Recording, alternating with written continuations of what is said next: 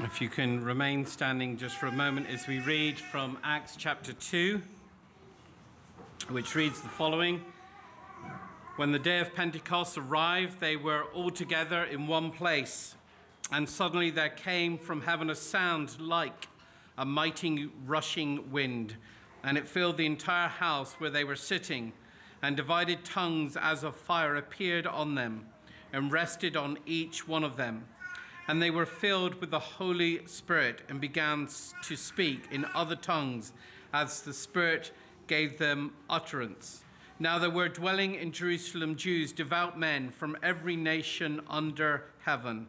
And at this sound the multitude came together, and they were bewildered because each one was hearing them speak in his own language. And then to verse 16,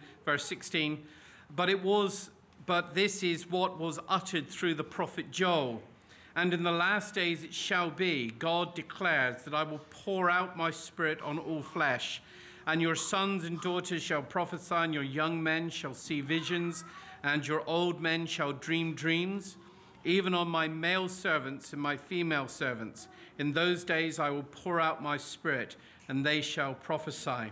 And I will show wonders in the heavens above, and signs on the earth below, blood and fire and vapor of smoke.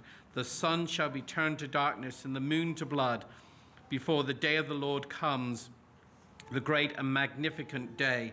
And it shall come to pass that everyone who calls upon the name of the Lord shall be saved. The word of the Lord. Thanks be to God. Please be seated.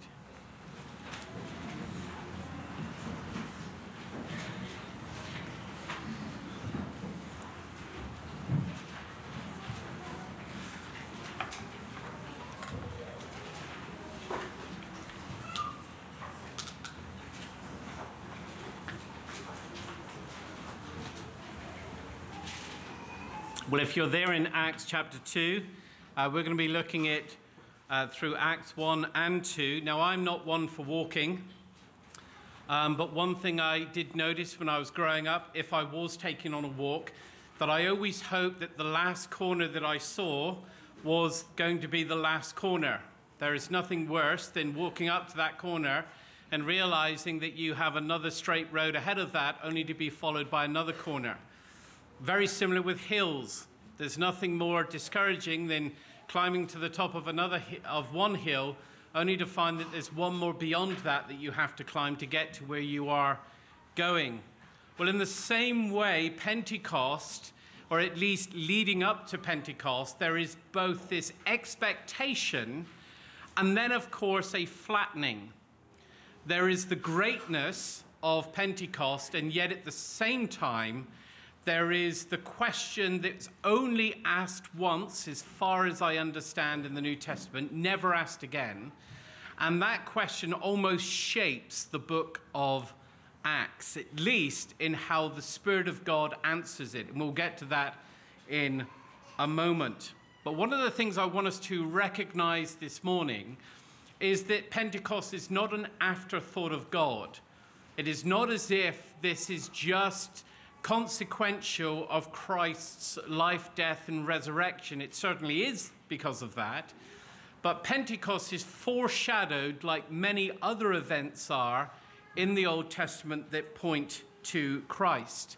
Of course, when we think of Christ's death, when we think of the images used of Christ's death in the Old Testament, and then how John uses such images, behold the Lamb of God that takes away the sin of the world, the only way we can know that that is speaking of Christ is if we understand the Old Testament language and, of course, what that language addressed, the old sacrificial system. The point here is to recognize that God has a very beautiful way of sowing seeds in the past that then bear fruit in the future, of foreshadowing what he's going to do before he actually does it in fullness. Jesus, of course, in John chapter 16, when teaching his disciples, said that the Holy Spirit would come, and that when the Holy Spirit came, he would convict the world of sin, righteousness, and the judgment to come. But the Holy Spirit would also be a comforter because the world that we will go out into is a world filled with tribulation, but be assured because Jesus Christ has overcome the world. This is the benchmark, that Christ has overcome the world. There is no battle to be fought as though the victory is yet to be determined. The victory is already Christ's. The battle has already been won in that sense. Christ has overcome the world, and those in Christ overcome the world. And the Spirit of God brings both the conviction of this truth and, of course, the empowering to be witnesses of Christ. The point that we are to recognize here this morning is that the disciples are being prepared for what is about to come in John 16, and that when the Spirit of God comes, they will be witnesses of Christ to the ends of the world. And this preparation is necessary so that they can understand the reason for the coming of God, the Holy Spirit. Christ must go, the Spirit must come, and the Spirit does many other things than what are mentioned just in the day of Pentecost. The Spirit is a comforter, and I think that if you are being told that the person that you have followed for 3.5 years is going to go to the cross, is going to die, rise from the dead, and then ascend into heaven, the sense of comfort that you would need that Christ is no longer going to be with you is one that is clearly understood by all of us. And so God being with us in the person of the Holy Spirit is what is promised, and of course is what happens. Interestingly, Jesus says earlier in John 14 that they, the disciples that is, and those who follow, will be able to do greater works than Christ, which seems strange because I've never walked on water. I've never caused a man to rise from the dead. I have seen people by the person and work of the Holy Spirit receive wonderful healings and wonderful turnarounds in their life because God is at work. But I myself have not been able to walk on what I'd love to, especially here in Minnesota. I think it'd be a real advantage. But the point is, I've not been able to do it. So how are we to understand this phrase, greater works, if it is not really greater in power, if it is not to go beyond what Jesus has done? Well, of course, I think this is explained wonderfully well in the book of Acts, that the greater works that Jesus speaks of in John 14 is really pointing to the greater works of extent, of the gospel going out into the world, not just remaining in Jerusalem. And so the extent of the work of God through the people of God will permeate the world. And I think this is really what Jesus is addressing.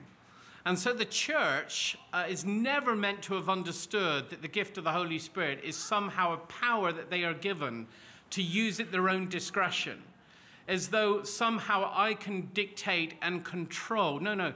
The Spirit of God hears and does. But the Spirit of God doesn't hear us, well, in prayer, of course, but what the Spirit does, he does what he hears. And this is what Jesus actually teaches. And the Spirit of God is then given to us to be filled with power, to be witnesses of God in a world that doesn't believe that Christ has overcome it, that doesn't believe that Christ has overcome the world, and those in Christ have overcome the world. And so you have been given the Holy Spirit on the day of Pentecost and here now to be witnesses. But the interesting thing is how the day of Pentecost is led up to, and this is where I want to begin in Acts chapter 1. Just look at verse 3 with me if you have your Bibles. In verse 3, it says that Jesus had suffered many proofs, appearing for 40 days and speaking about the kingdom of God. And so it's interesting to note that how well Jesus is actually listened to. I mean, you would imagine that if Jesus has suffered many proofs for 40 days, been speaking about the kingdom of God for 40 days, that you wouldn't have any questions concerning the kingdom of God. But then look at verse 6. The one question that they ask Jesus is this: Lord, will you now at this time restore the kingdom to Israel? Odd. I find it odd. I find that if Jesus has been teaching about this subject for 40 days, that there wouldn't be a need for the question.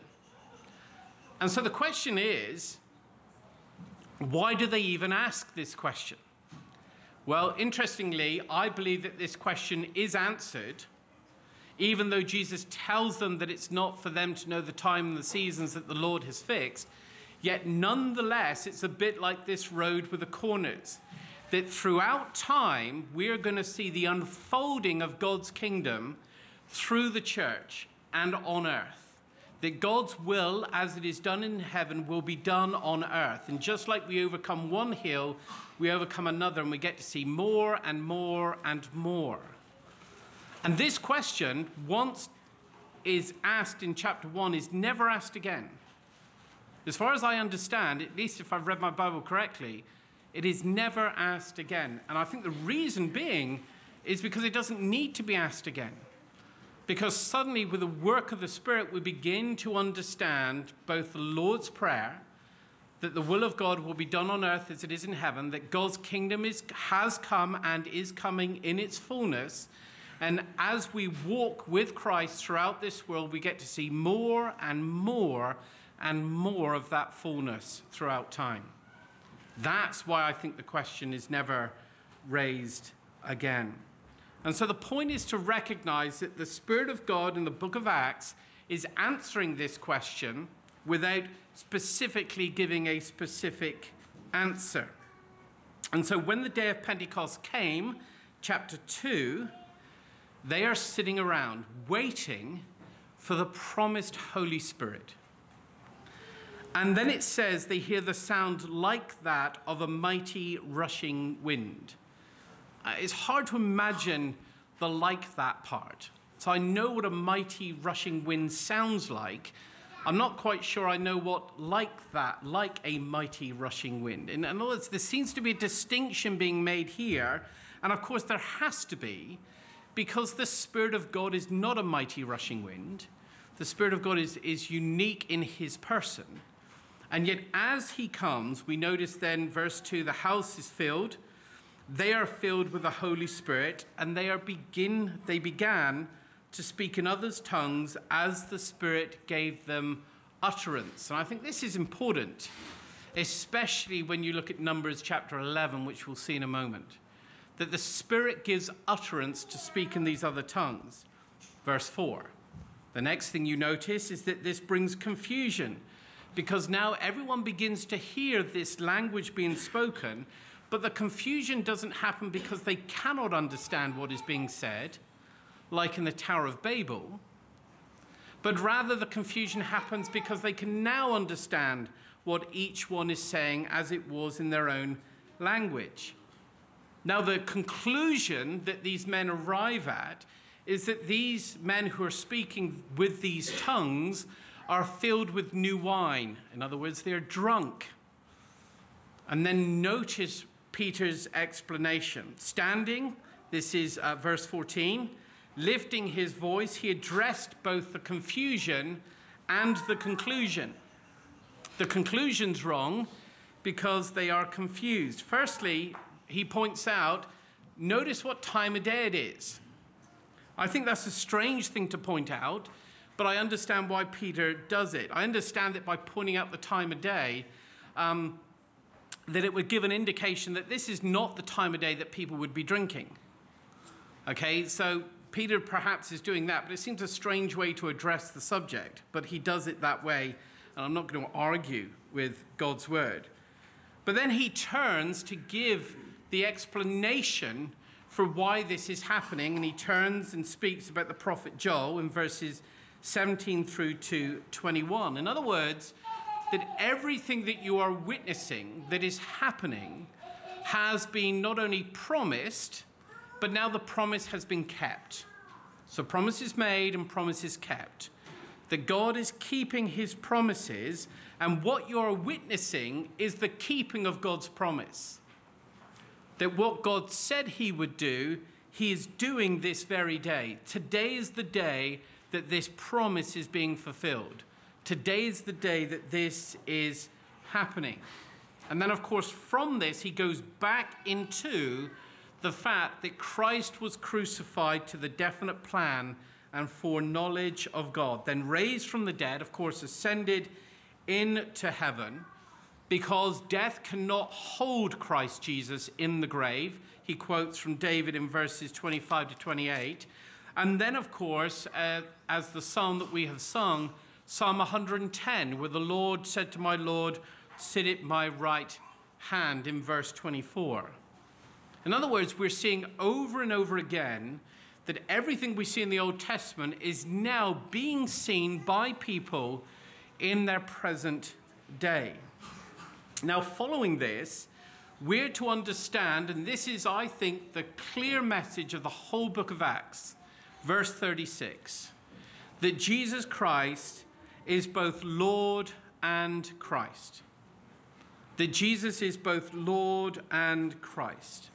In other words, if you go back just to verse 21, it says, and it shall come to pass that everyone who calls upon the name of the Lord shall be saved.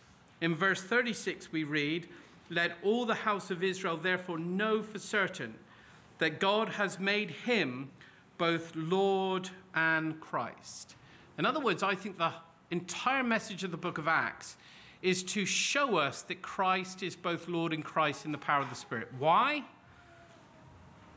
Because we are to understand, as I've said this many times, who it is that Christ actually is. We're to understand the God that we belong to.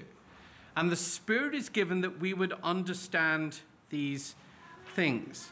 And so, let me point this out carefully. There is no coming to Christ as Savior and then later down the road coming to him as Lord. Okay, I want you to understand what I'm saying, and I'll sort of dress this out a bit more. There is no coming to Christ as Savior, and then in maturity, 10 or 15 years down the road, you then come to Christ as Lord. Now, about 15 or 20 years ago, there was an idea popularized under the term carnal Christian. In other words, the church had to come up with a way of explaining why so many Christians, as it was seen, were living a very carnal life. And the explanation that was given about 20 years ago when it became popular is that it was possible to come to Christ as Savior, as Christ, but then not as Lord. It was possible to come to Christ as your Savior and then not submit to him as Lord. Still be saved, but not recognize his lordship. I think the book of Acts just dispels that idea very clearly in one verse. That no, you're meant to understand from the very beginning that Jesus is both Christ and Lord. There is no coming to him as Christ day 1 and then coming to him as Lord day 301. Or coming to Christ in year 1 and coming to him as Lord in 7 years' time. It's just not possible. And yet, of course, whenever people want to try and give a reason for their carnal behavior within the Christian life, they then come up with very terrible theology. And the theology 20 years ago was it is possible to come to Christ as Savior, but not as Lord. No, it's not possible. The very book of Acts is stating right from the very beginning that Jesus is both Christ and Lord at the same time. And so when you receive Christ, you are submitting to his lordship. Over all of life, over all of your life, every single area comes under the lordship of Christ. At no point are you free to do what you want to do as though Christ is not Lord. And so I want you to be quite clear that throughout the book of Acts, the proclamation of Christ is that he is Lord. The proclamation of the gospel is affirming that Christ is Lord over everything. And so now it begins to make sense that when we say those words, I've overcome the world, all of these things are just brought together beautifully. They make sense. And so if you have heard, or if you have been under the influence of that you can come to Christ as Savior and not as Lord, I want to gently correct you and say it's not true. And it's not true not because I said it's not true. It's not true because verse 36 in chapter 2 says it's not true. That Jesus is both Christ and Lord. And at one of the Bible colleges I taught at back in Edinburgh, we used to have guest speakers. And one of the guest speakers, I won't say who he was or where he came from, but he came from a very big college that was known for evangelism and mission. And he was trained at a very big seminary that was also very big and well known. I'm trying to be kind to you because you're good people. And he came and he taught for 2 hours that it was absolutely possible to belong to Jesus as Christ and not to him as Lord. I think that's a total misreading of what the gospel actually proclaims. A total misreading of who Jesus actually is. And so the whole point of the book of Acts is for you to be convinced that Jesus is both Christ and Lord. And so as you witness, you are witnessing to and about Christ the Savior and Lord of all. That is your witness of Christ Jesus. That is what you're affirming in the power of the Spirit.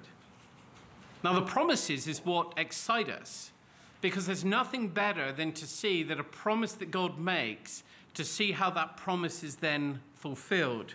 And so in the Old Testament, we have both promises made, and in the New Testament, we have promises kept. For every promise of God is yes and amen in Christ Jesus. The first one is the Tower of Babel. Many will link Acts chapter 2 to the events of the Tower of Babel, in this sense that there is the confusion of languages. But then what about receiving the law at Mount Sinai? That's linked to Pentecost. And what about Moses and the 70 elders in Numbers 11? That's also must be linked to Pentecost, because we begin to see the beauty of the promises that God makes being fulfilled in Acts chapter 2. And what about the Feast of Weeks? Well, we have to include that because we need an explanation for why all these people are in Jerusalem. They are there because a feast is taking place, and that also ties in. And Pentecost being 50 days after the Passover. So the link between Babel and Pentecost is the following. It's not necessarily just the reversal of language, or rather, in judgment, God confused the languages back in Genesis chapter 11.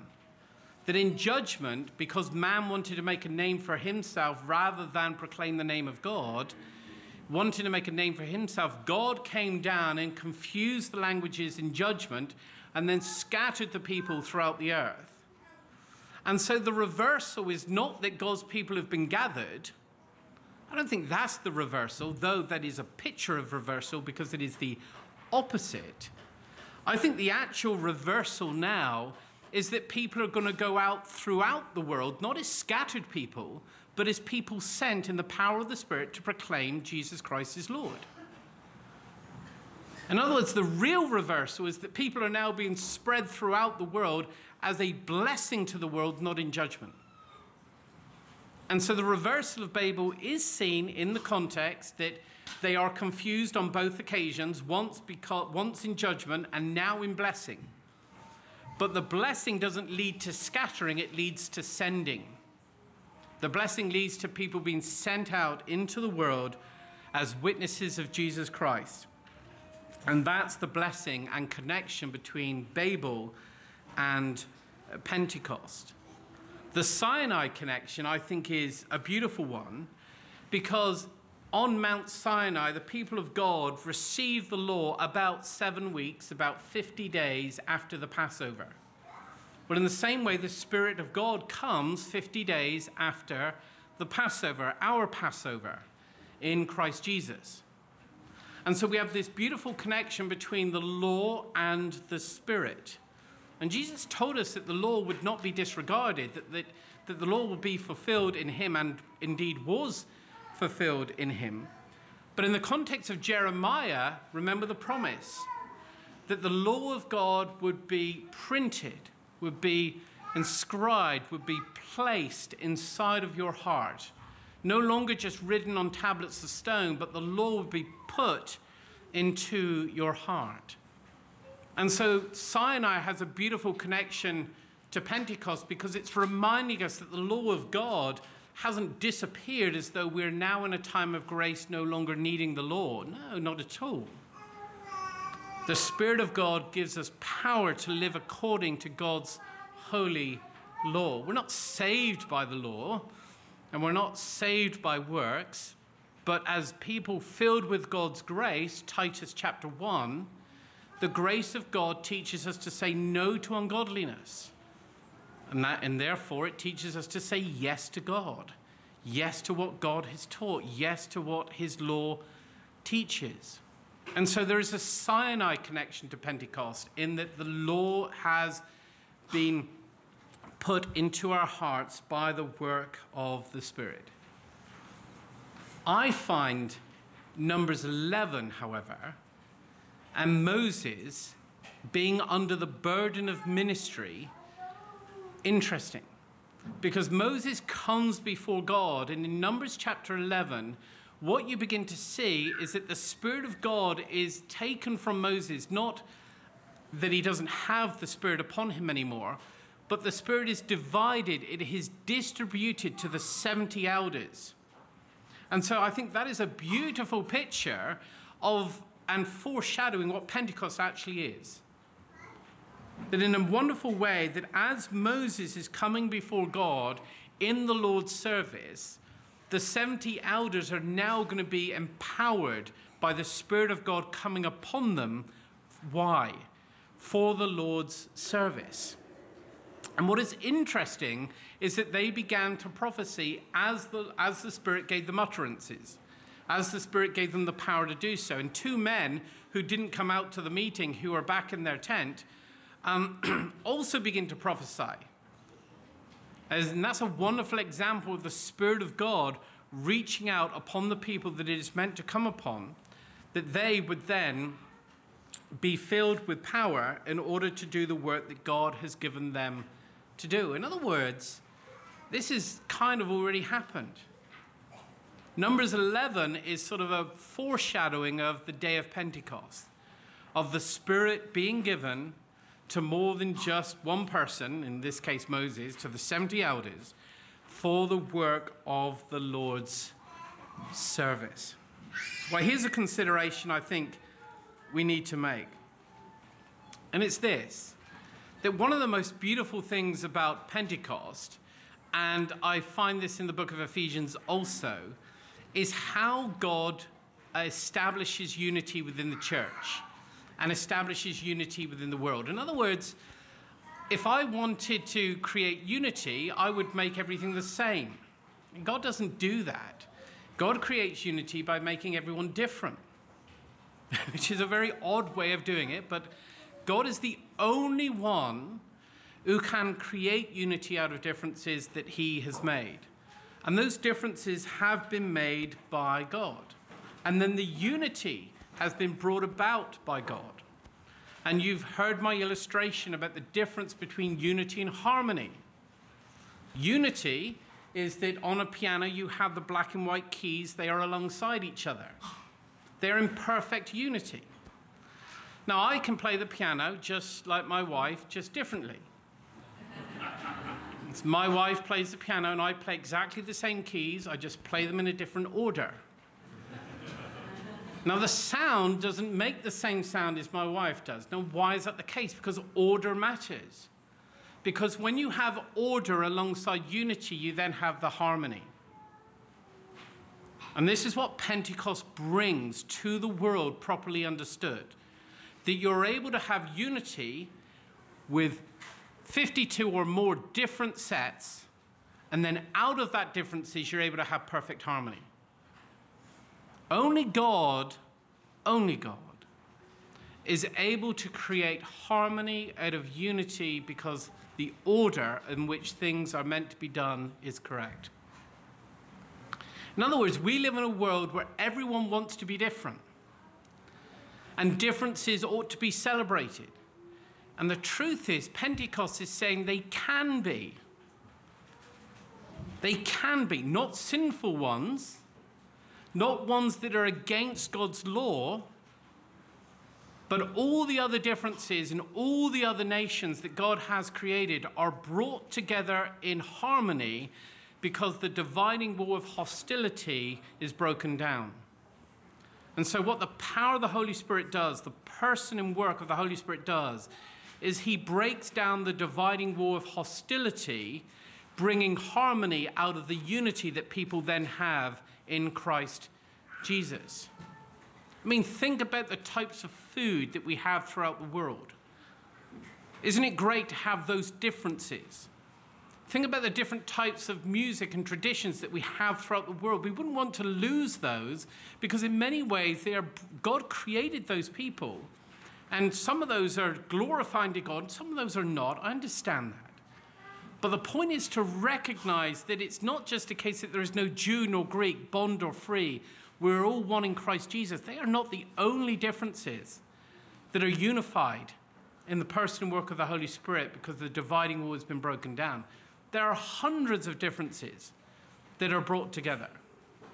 And so in a world where people want to celebrate their difference, you need to understand that the only way that that difference can be celebrated so that you have harmony rather than an awful sound is if that harmony comes via unity and order, and then you have the beauty. Then you have the harmony. That's the only way. And so what Pentecost does is it brings together differences, not sinful ones. They go. They get crucified. They get buried. They get never resurrected again. But the many other differences are beautiful in Christ alone. Because Christ is the only one in the person and work of the Holy Spirit. It's the only one who can bring together differences by bringing down the dividing walls of hostility in Christ Jesus. Let me finish with this. Pentecost is most definitely not an afterthought. It is something that God has been showing us from the very beginning, or at least near to the very beginning of his word. But the Spirit of God is given to the church to be witnesses of Christ, to be witnesses of that unity, of that harmony, of that dividing wall being broken down. The Spirit of God is also given to give you assurance that Christ Jesus has overcome the world. The politicians are not in control. Companies are not in control. Banks are not in control. They have not overcome the world. Christ has. And those who belong to Christ have overcome the world in him. And therefore, I find it very strange for any Christian in the church to look at the future as if it is pessimistic, that somehow that we are going to lose. I think it's bizarre to think that we can somehow live a life as though things are only going to get worse, especially when you're given a prayer that says God's will is being done on earth as it is in heaven. I just cannot see how that is pessimistic. And so I want you to recognize this morning as you go out in the power of the Spirit, that you may be walking down a road thinking that this is the final corner, and it won't be. Okay? You've got another corner after that, and another corner after that. Or you're walking up a hill and you think this is the last hill and I'm at the top. It won't be. Because what God is doing throughout history means that we are to pay attention to the tide and not the waves. Do you understand what I mean? There are too many people that pay attention to the tide, too many people that pay attention to the waves, and this wave is going to kill us all. This wave is going to destroy everything. This wave is going to take us back 100 years. No, we pay attention to the tide. And the tide says that God's kingdom is coming, that God's will is being done on earth as it is in heaven. Your kingdom come, your will be done on earth as it is in heaven. The tide is coming in. So don't pay attention to the waves of society. Don't pay attention to the waves of culture. Don't pay attention to the ways that we see on the news that somehow can distract us. The truth remains that the tide is coming in. The kingdom of God has come and is coming in its fullness. And we are the very people of God whom God has given his Spirit to, so that we would know that and proclaim it to the glory of Christ. Amen? Amen. Amen. Let me pray. Father God, we thank you that in you we have overcome the world, but we have only overcome the world because Christ has done so. And you have given us your Spirit to fill us with assurance and confidence and power to be witnesses of you and of this truth. In Jesus' name we thank you. Amen.